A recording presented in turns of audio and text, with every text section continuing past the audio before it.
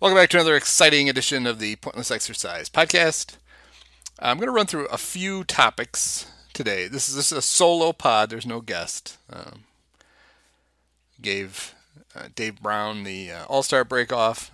What a benevolent guy I am. There are going to be, I think, some changes to the baseball pod in the second half of the season. Still going to do the baseball podcast with Dave as long as he'll continue to come on.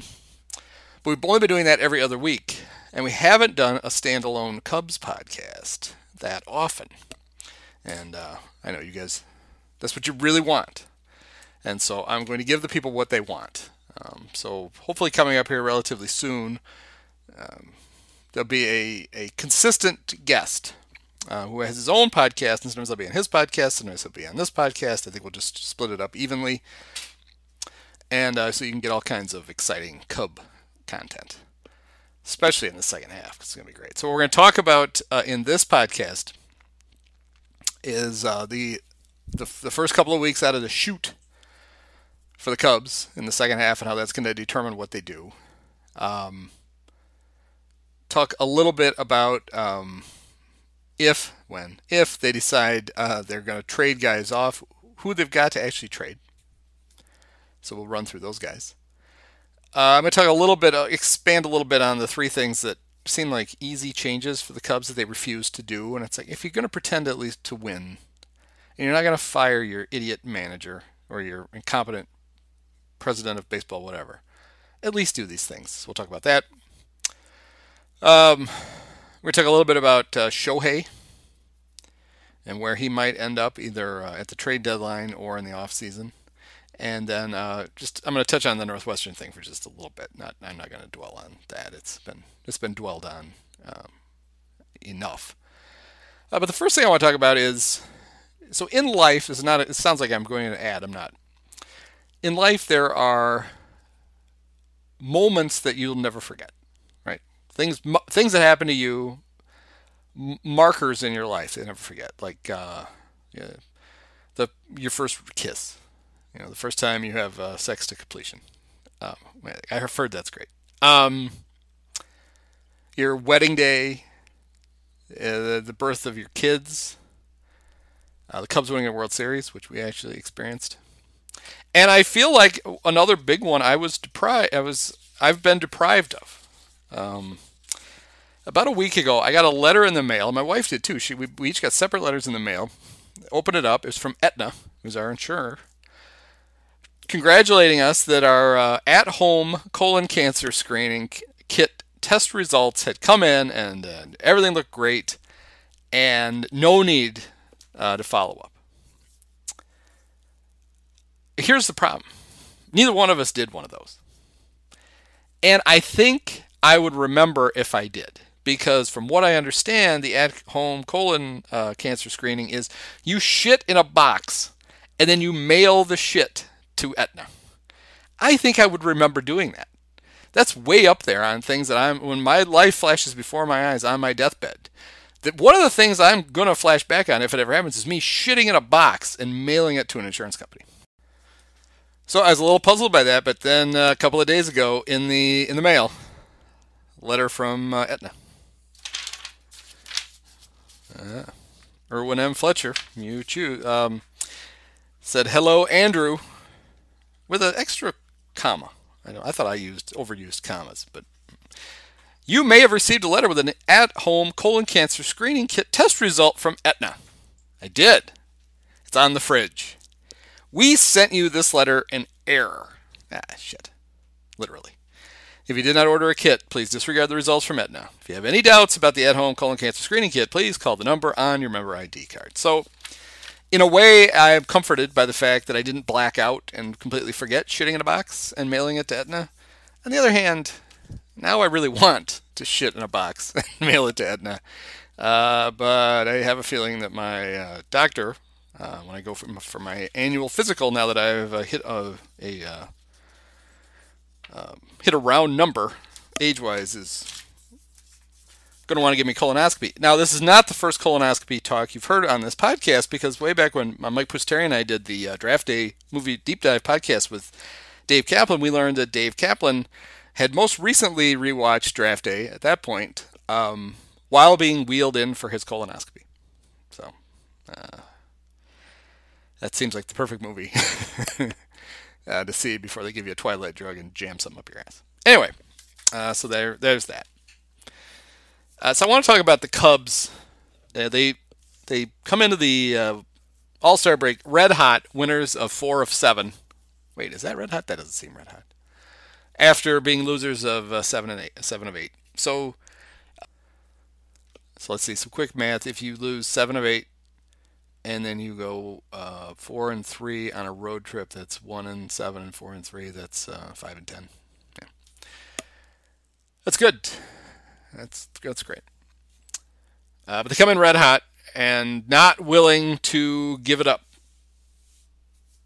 I pointed out in a column last week that the two most disappointing teams in the National League are the Padres and the Mets. Two teams that supposed to be pennant contenders and have lousy records.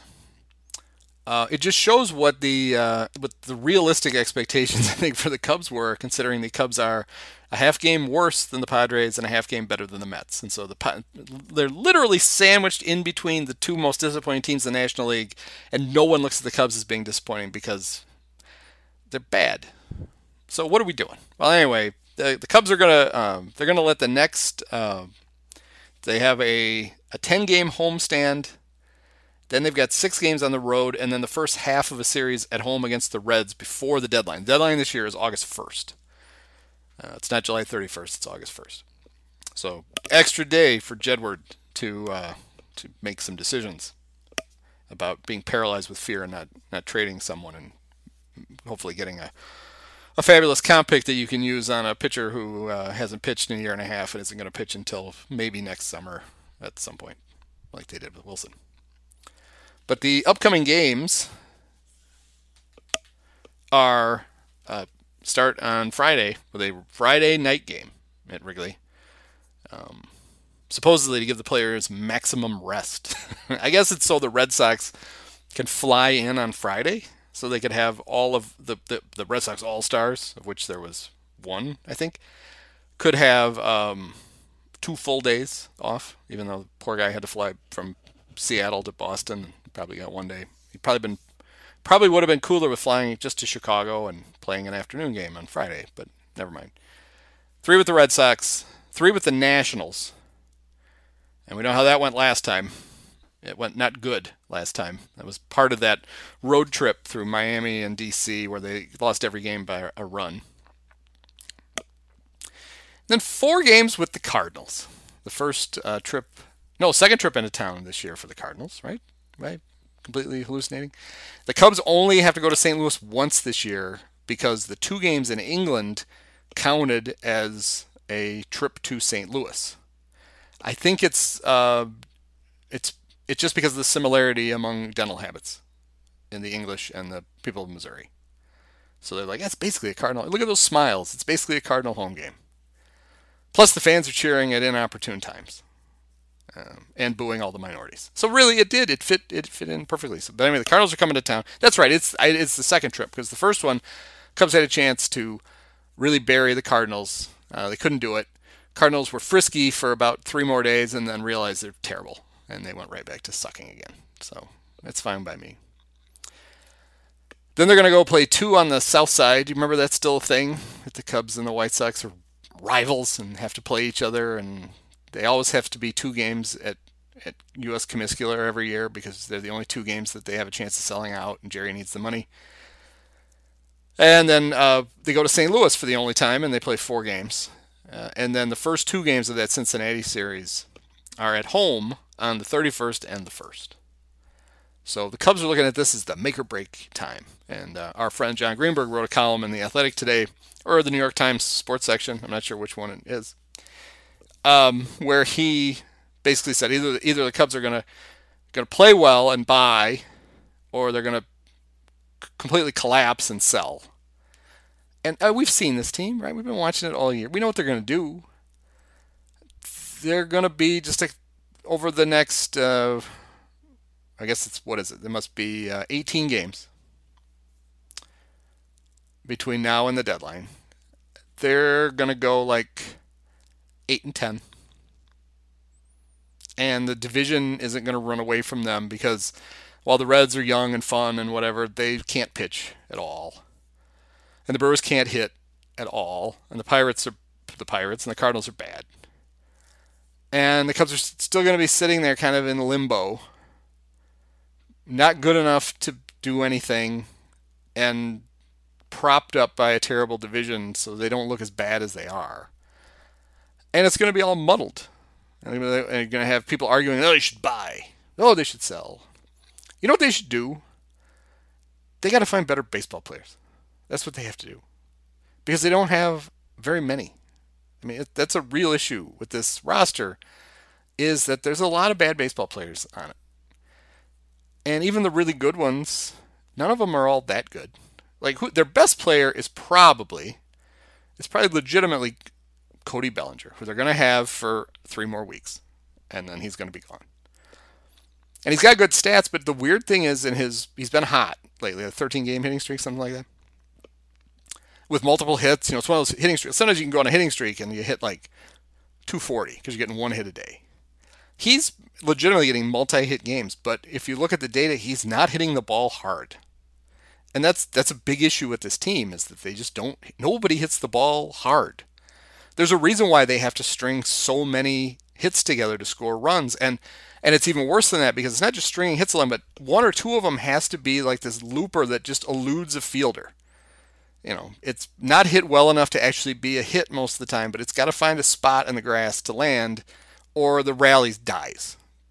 Because, even when they hit home runs, it's not, you watch the home run derby, and and I want to talk about that a little bit. So watching the home run derby, I watched it on ESPN2. I watched the Nerdcast with Kevin Brown, not that Kevin Brown, the other Kevin Brown, and Jessica Mendoza, and not the Mendoza line, different Mendoza, and then Nerd Boy from one of the New York newspapers. Whatever. One of some reporter. And it was kind of neat because immediately they could show you the exit velocity and the launch angle. And then they had so one half of the screen they'd be showing the derby. On the other half of the screen, they're showing like this animation. We're showing the ball where it was landing. The problem with that was, I believe it was during, it doesn't matter. It might have been when, I think it was when Vlad Guerrero went on a string, and he hit a bunch of home runs in a row. They literally didn't show his first 10 home runs. You never saw the ball. The shot was of the pitcher and him, the center field camera, and then the big graphic. So you're basically watching like a PowerPoint presentation. Look where these balls are landing. We're not going to show you. We're actually at the stadium. We have cameras everywhere. I'm not going to show you that. So I'm just going to go over here. But anyway, what you saw right there is, the basic elements of how you hit a ball really hard. It has to do with not only the exit velocity, but the launch angle. So you're not just hitting it hard like into the ground, or you're not hitting it hard straight up. You're hitting it hard within a certain range. And you can't do that most of the time, but good players can do it enough that they put up big numbers and they come up and they hit the ball. The Cubs, nobody hits the ball very hard. So even if they hit it at the right launch angle, it's still going 85 miles an hour. It's not going 118. Christopher Morel hits it hard. And Patrick Wisdom hits it hard, but he only hits it once a week, maybe. And sometimes it's foul. So that's not working out. So when they talk about should the Cubs be buyers or sellers, they should be both, right? Like they should just be looking to get better players. Like if they've got a guy, and like last year, I've talked about this before. The best trade they made at the deadline last year was a trade that like didn't have like a screaming need. They weren't trading a player in the last year of his contract. They weren't acquiring a player in the last year of his, it wasn't a buy or a sell. It was just a trade. And it was Scott Efros for Hayden Wesneski. It was, we've got relief pitchers and no starters. You've got starters and no relief pitchers. So give us a starter and we'll give you a reliever. That's how all baseball trades used to be before they became this this actuarial table of, well, this guy has 6 years of control, and this guy is, if he amortized his salary over whatever. Trades were usually made. The Cubs made trades for two reasons. Number one, they would make a trade because all their draft picks were bad, and they didn't have anybody in the minor leagues. And they have a gaping hole, and then they'd have to trade somebody, or they'd have to trade somebody because the guy's dating habits offended PK Wrigley, and they would take a two-time batting champion and they would just trade him away. Or they would make a trade because they had two center. Well, the Cubs never had two center fielders. I was thinking of the Rick Monday for Bill Buckner and Ivan DeJesus trade, and that was the Cubs felt they had a surplus of outfielders. They needed a first baseman and shortstop. Dodgers needed a center fielder. They made that trade. I was going to try to use an example from the '84 Cubs, but that was basically just Dallas constantly calling Paul Owens at the Phillies and being like, "Which guys don't you want anymore from my old team? Because I'll take them." And then the '84 Cubs were the '81 Phillies. And it worked, kind of. But nowadays, you don't get those trades. You get the trade of the player who a team either doesn't want to or feels like they can't re-sign, and then for prospects that have as many controllable years as possible. And that's great. You should look for trades like that. But those seems to be the only kind of trades we really get. Or you get guys who are either have been DFA'd. And so their team's going to lose them and they get something back for them. Or they're going to DFA them. And another team's like, man, we'll take that guy. He'll put him on the bench. That'd be fine. So what the Cubs really need is for a couple of other teams to approach the trade deadline like the old days. Which is, we've got an extra player at this position. And we need this. And you've got an extra player at that position. Or you've got somebody coming up behind this guy who you think could play. Kind of, I guess a good example for the Cubs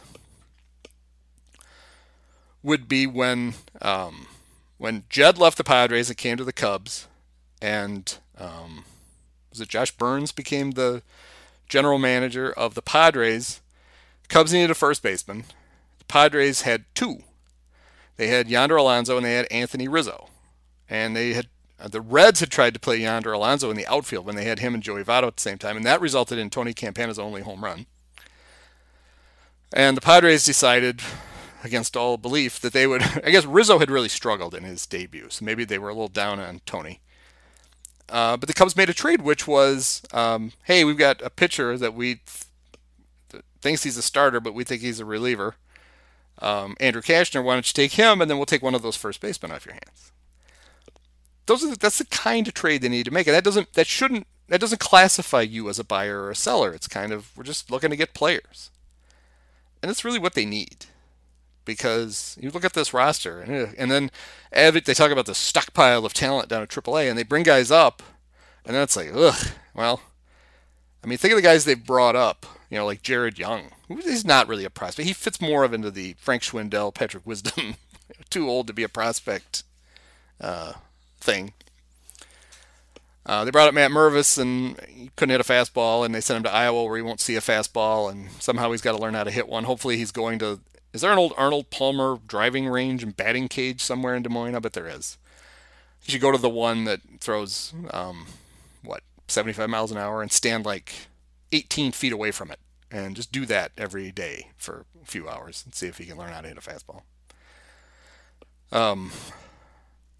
We're told constantly about all the great prospects, and here they come, and blah, blah, blah. And I hope, I can't trust the prospect perverts because they just think everybody's the greatest prospect, but maybe somebody is going to be good. Maybe Pete Crow Armstrong is actually going to be good. I don't know. But anyway, if the Cubs get into seller mode, I jotted down the guys that they might be able to trade. Obviously, the two guys everybody looks at are Marcus Stroman and Cody Bellinger. Neither has a contract for next year. Marcus wants to stay. Cubs do not want him to stay. So they, honestly, even if they think they're kind of staying in it, they probably should trade him. Because they literally won't get anything for him. He doesn't have a qualifying offer. They basically, here's this team. Oh, yeah, we really want to contend. We want to contend for years and blah, blah, blah. And, oh, no, we don't want to re-sign that guy. So it's like, okay, well, you've made your decision. So for whatever reason, either change your decision and try to re-sign him or trade him. With Bellinger, I'm not going to go into it the 15th time about how stupid I think it was to sign this guy to a 1 year contract, do all the work to help him, turn himself back into a good player again, and then just lose him. So they probably should trade him too, because they don't seem to have any interest in keeping him. They don't. Nobody talks about it except for the guys at the Athletic. I think they should keep him. Who on the Cubs says that? Nobody. Okay, well, and then it gets kind of bleak, right? There's a reason they only talk about those two guys. I mean, in the bullpen, the Cubs typically have had, Jed was really good at picking out veteran relievers and giving them 1 year deals and then flipping them. And this year, the two guys he got were Michael Fulmer and Brad Boxberger, and Brad's hurt and bad, and Fulmer is just bad. And he's pitched. I guess I forgot about Julian Jerry Merriweather. I'd be more than happy to drive him to the airport. So maybe you can get something from one of those guys. Relievers are weird. Like I can't imagine that anybody thought in 2015 that they could trade Tommy Hunter, but there was Theo with his hand out, going, "Give me that! Whoa, give me this guy. That's the guy we need." So maybe you get something for that.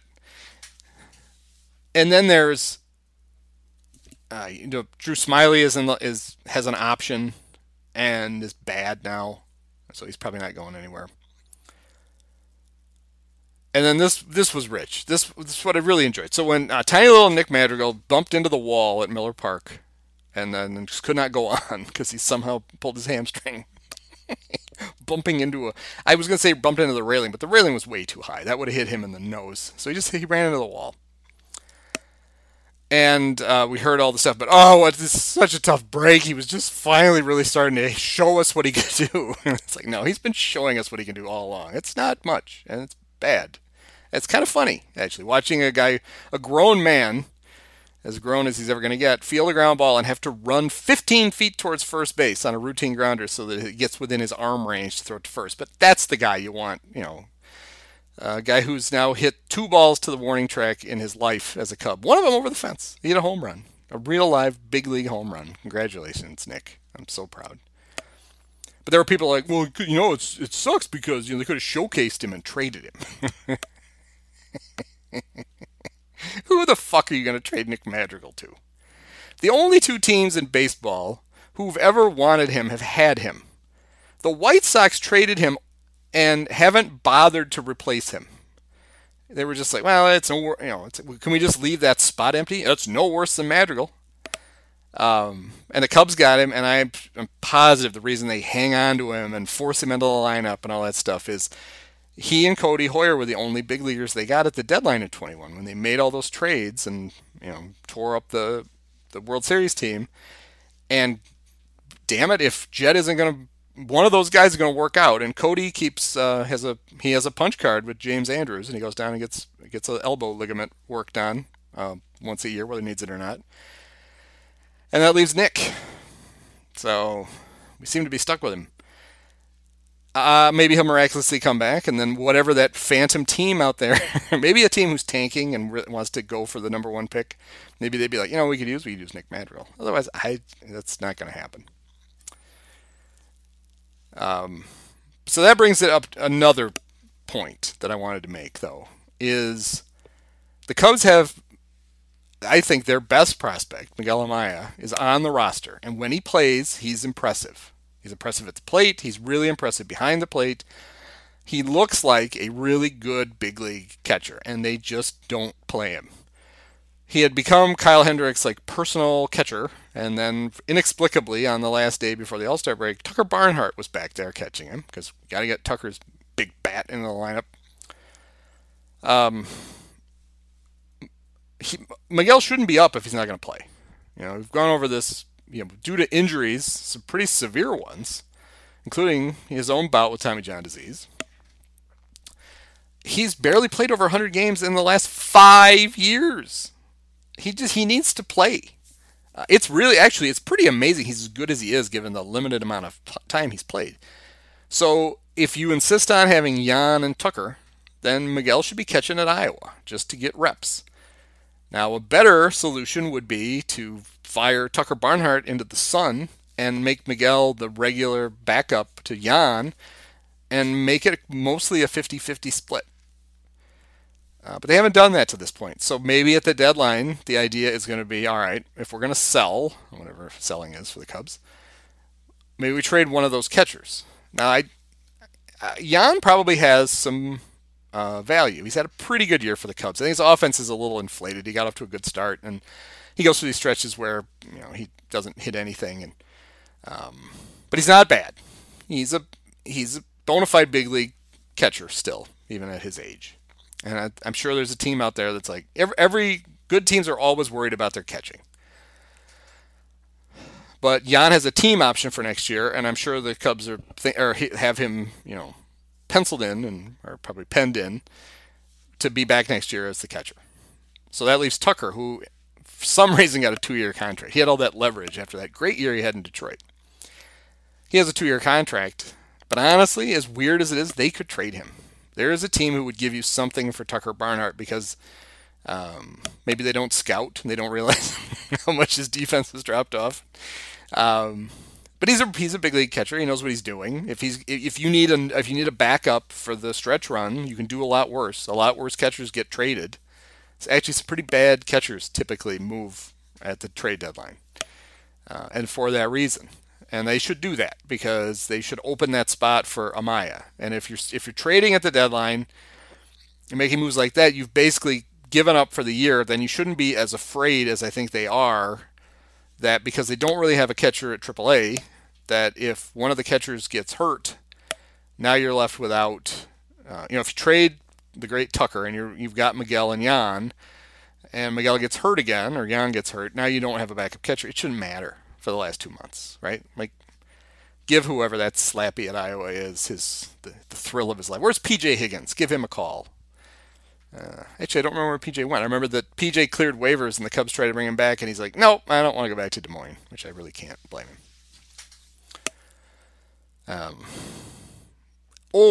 I know this would be really risky. You could trade the incredible superstar Mike Tauchman, and I would think that if Shohei isn't on the market, Tauchman immediately becomes the best player available. I don't know the Cubs would want to part with such a dynamo, but it's something to think of. So speaking of Shohei, if you didn't know, the All-Star game was in Seattle earlier this week, and the Mariners fans did their best to woo Shohei, and people, even me, even big brain guys like me, at home going, "Oh yeah, that's great." But honestly, they probably have the second best chance of signing him in the offseason. It's most like the Dodgers, I think, should be overwhelming favorites. We're not gonna sugarcoat this, pretend like Seattle's got a better chance than they do. He already lives in the LA area. Anaheim, I'm sure nobody lives in Anaheim because it's under 85, but he lives somewhere around there. And the Dodgers are like, hey, if I'm going to stay in LA, I might as well play on the good team. So they have the best chance. Plus, they literally are.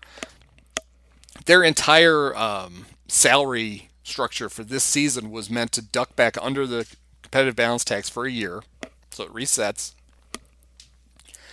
and then go nuts in the offseason. And there's not a lot of big free agents in this offseason, so if you're going to go nuts, you're trying to go Shohei. So I think that's clearly what they want to do. But then we learned stuff about Shohei that I didn't know. I'm sure other people knew this. Shohei has a permanent home in the United States, and it's in Seattle. And he doesn't just like Ichiro; he worships Ichiro. A lot of American kids who grew up when Ichiro was playing worship Ichiro, but a lot of Japanese kids too of that age. That was their guy. And Ichiro is still very, very connected to the Mariners. And Ichiro's going to do some wooing. It's funny, the Mets, they talk about the Mets being loath to fire their general manager, Billy Epler, because Billy has a good relationship with Shohei when he signed him with the Angels. So they want to keep him around because they're going to make a run at Shohei. I have a feeling Ichiro might be more of a pull than Billy Epler. Just a guess. And the fact that Seattle has had great Japanese players in the past other than Ichiro. And I think they're kind of seen in Japan as like they're Japan's Major League Baseball team. I think a lot of Japanese fans, their favorite team is the Mariners because of the guys they've had. So maybe it's not crazy.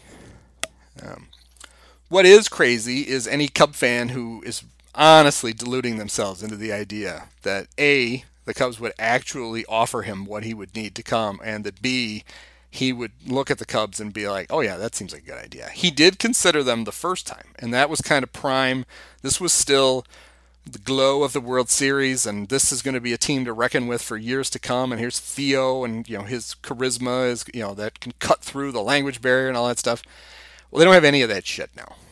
I mean, you got you're going to have dinner with Tom Ricketts and Jed at the Chuck E. Cheese in Scottsdale or wherever they took Seiya. You probably have Seiya going, yeah, maybe just no.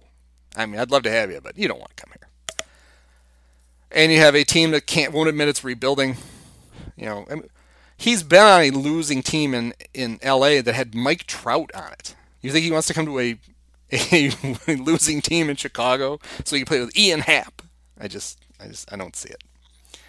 So don't get too excited about that. So quickly, I wrote a column this week about. I wrote one column about they should fire David Ross because he's an idiot and fire Jed because there is no plan. And if there is a plan, it's a terrible plan. And we don't need that plan. But they're not going to do that. So could you at least do 3 very obvious things to give yourselves a shot this month before you inevitably cave and give everybody away? Those are stop batting Ian Happ third or fourth because he's not hitting.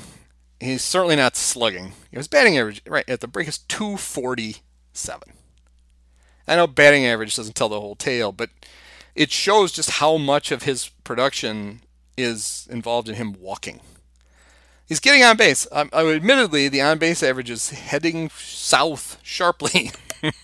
But maybe if his formal role was lead off, do your damnedest to get on base, it would go back up because he is walking more. I mean, the swing change that everybody went on about that's unlocked Ian and turned him into a good player really wasn't much of a swing change. He just stopped swinging at a high fastball as a left-hand hitter that he couldn't hit. And it upped his walks because he was striking out through those. But here's the weird thing, right? So he changed the swing, and last year he was a productive right-handed hitter for the first time in ever. This year he's a terrible right-handed hitter, and the only difference is he was really lucky last year.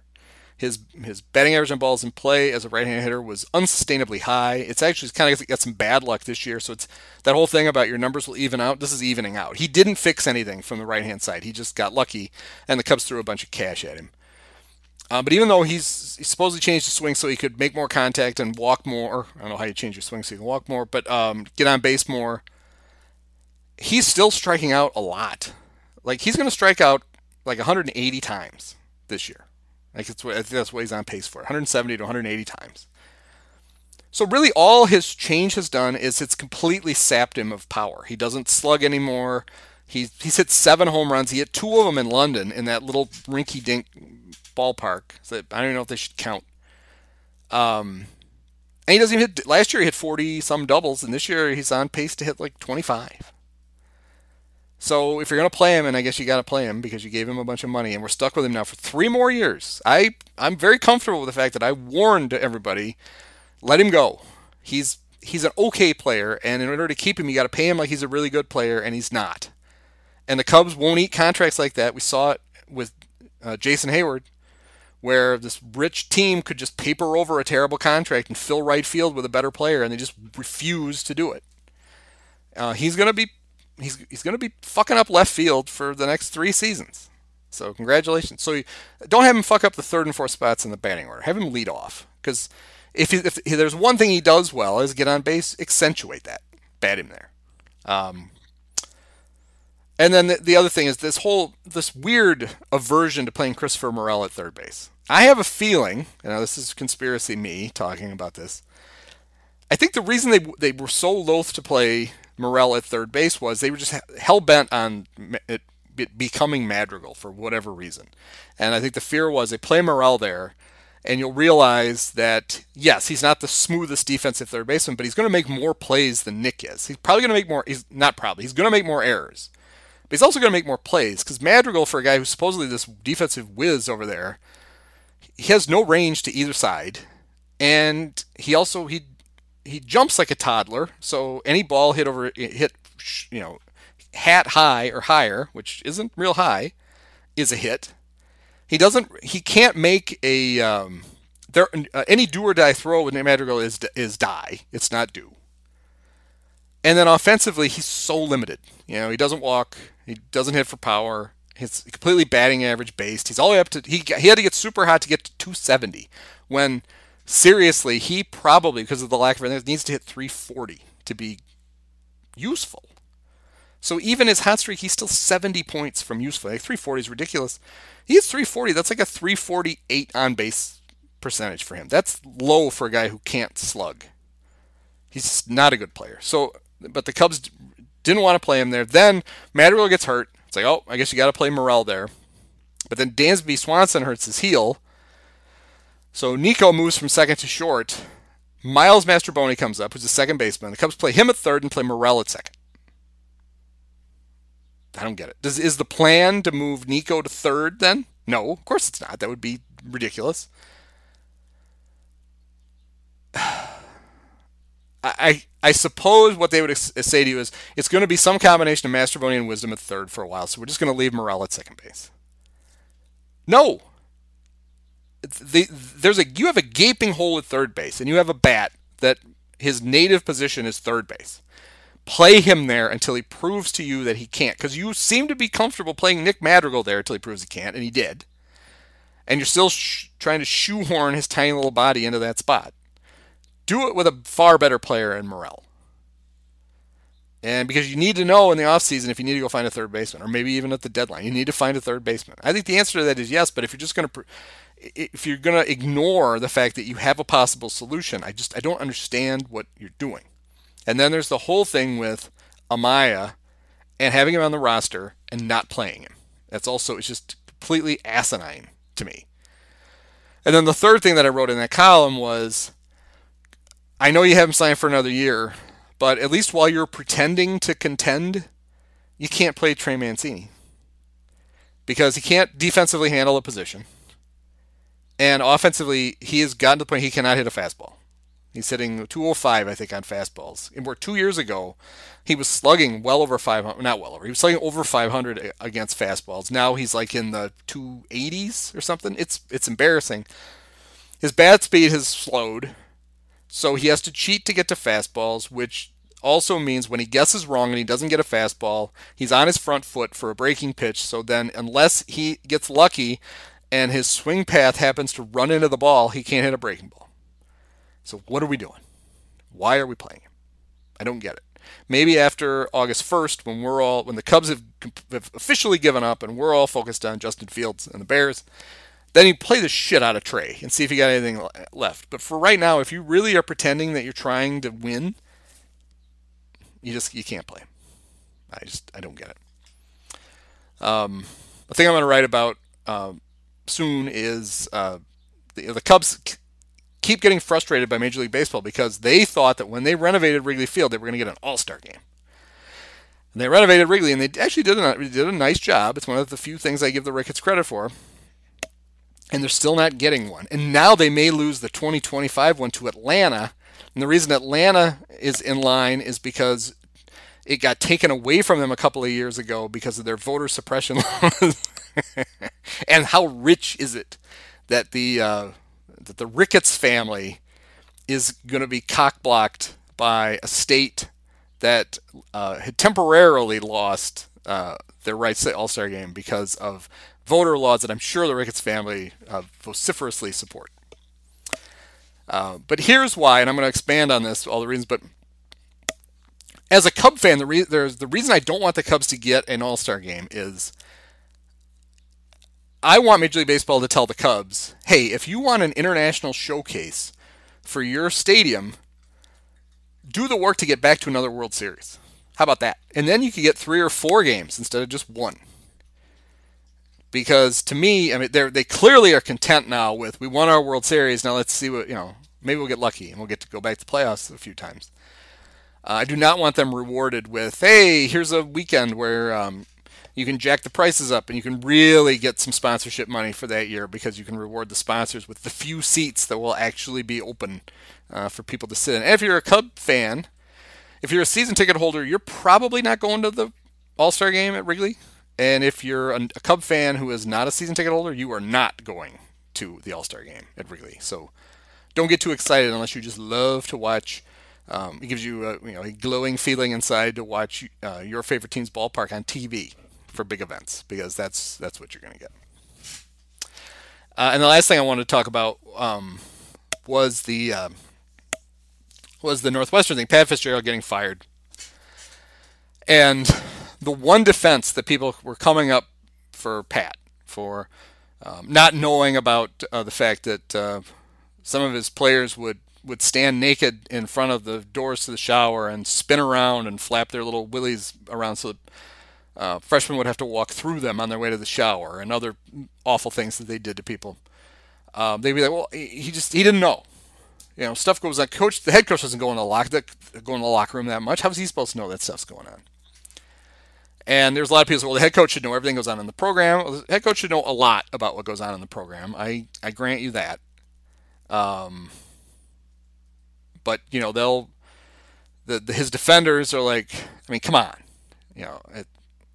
how is it his fault?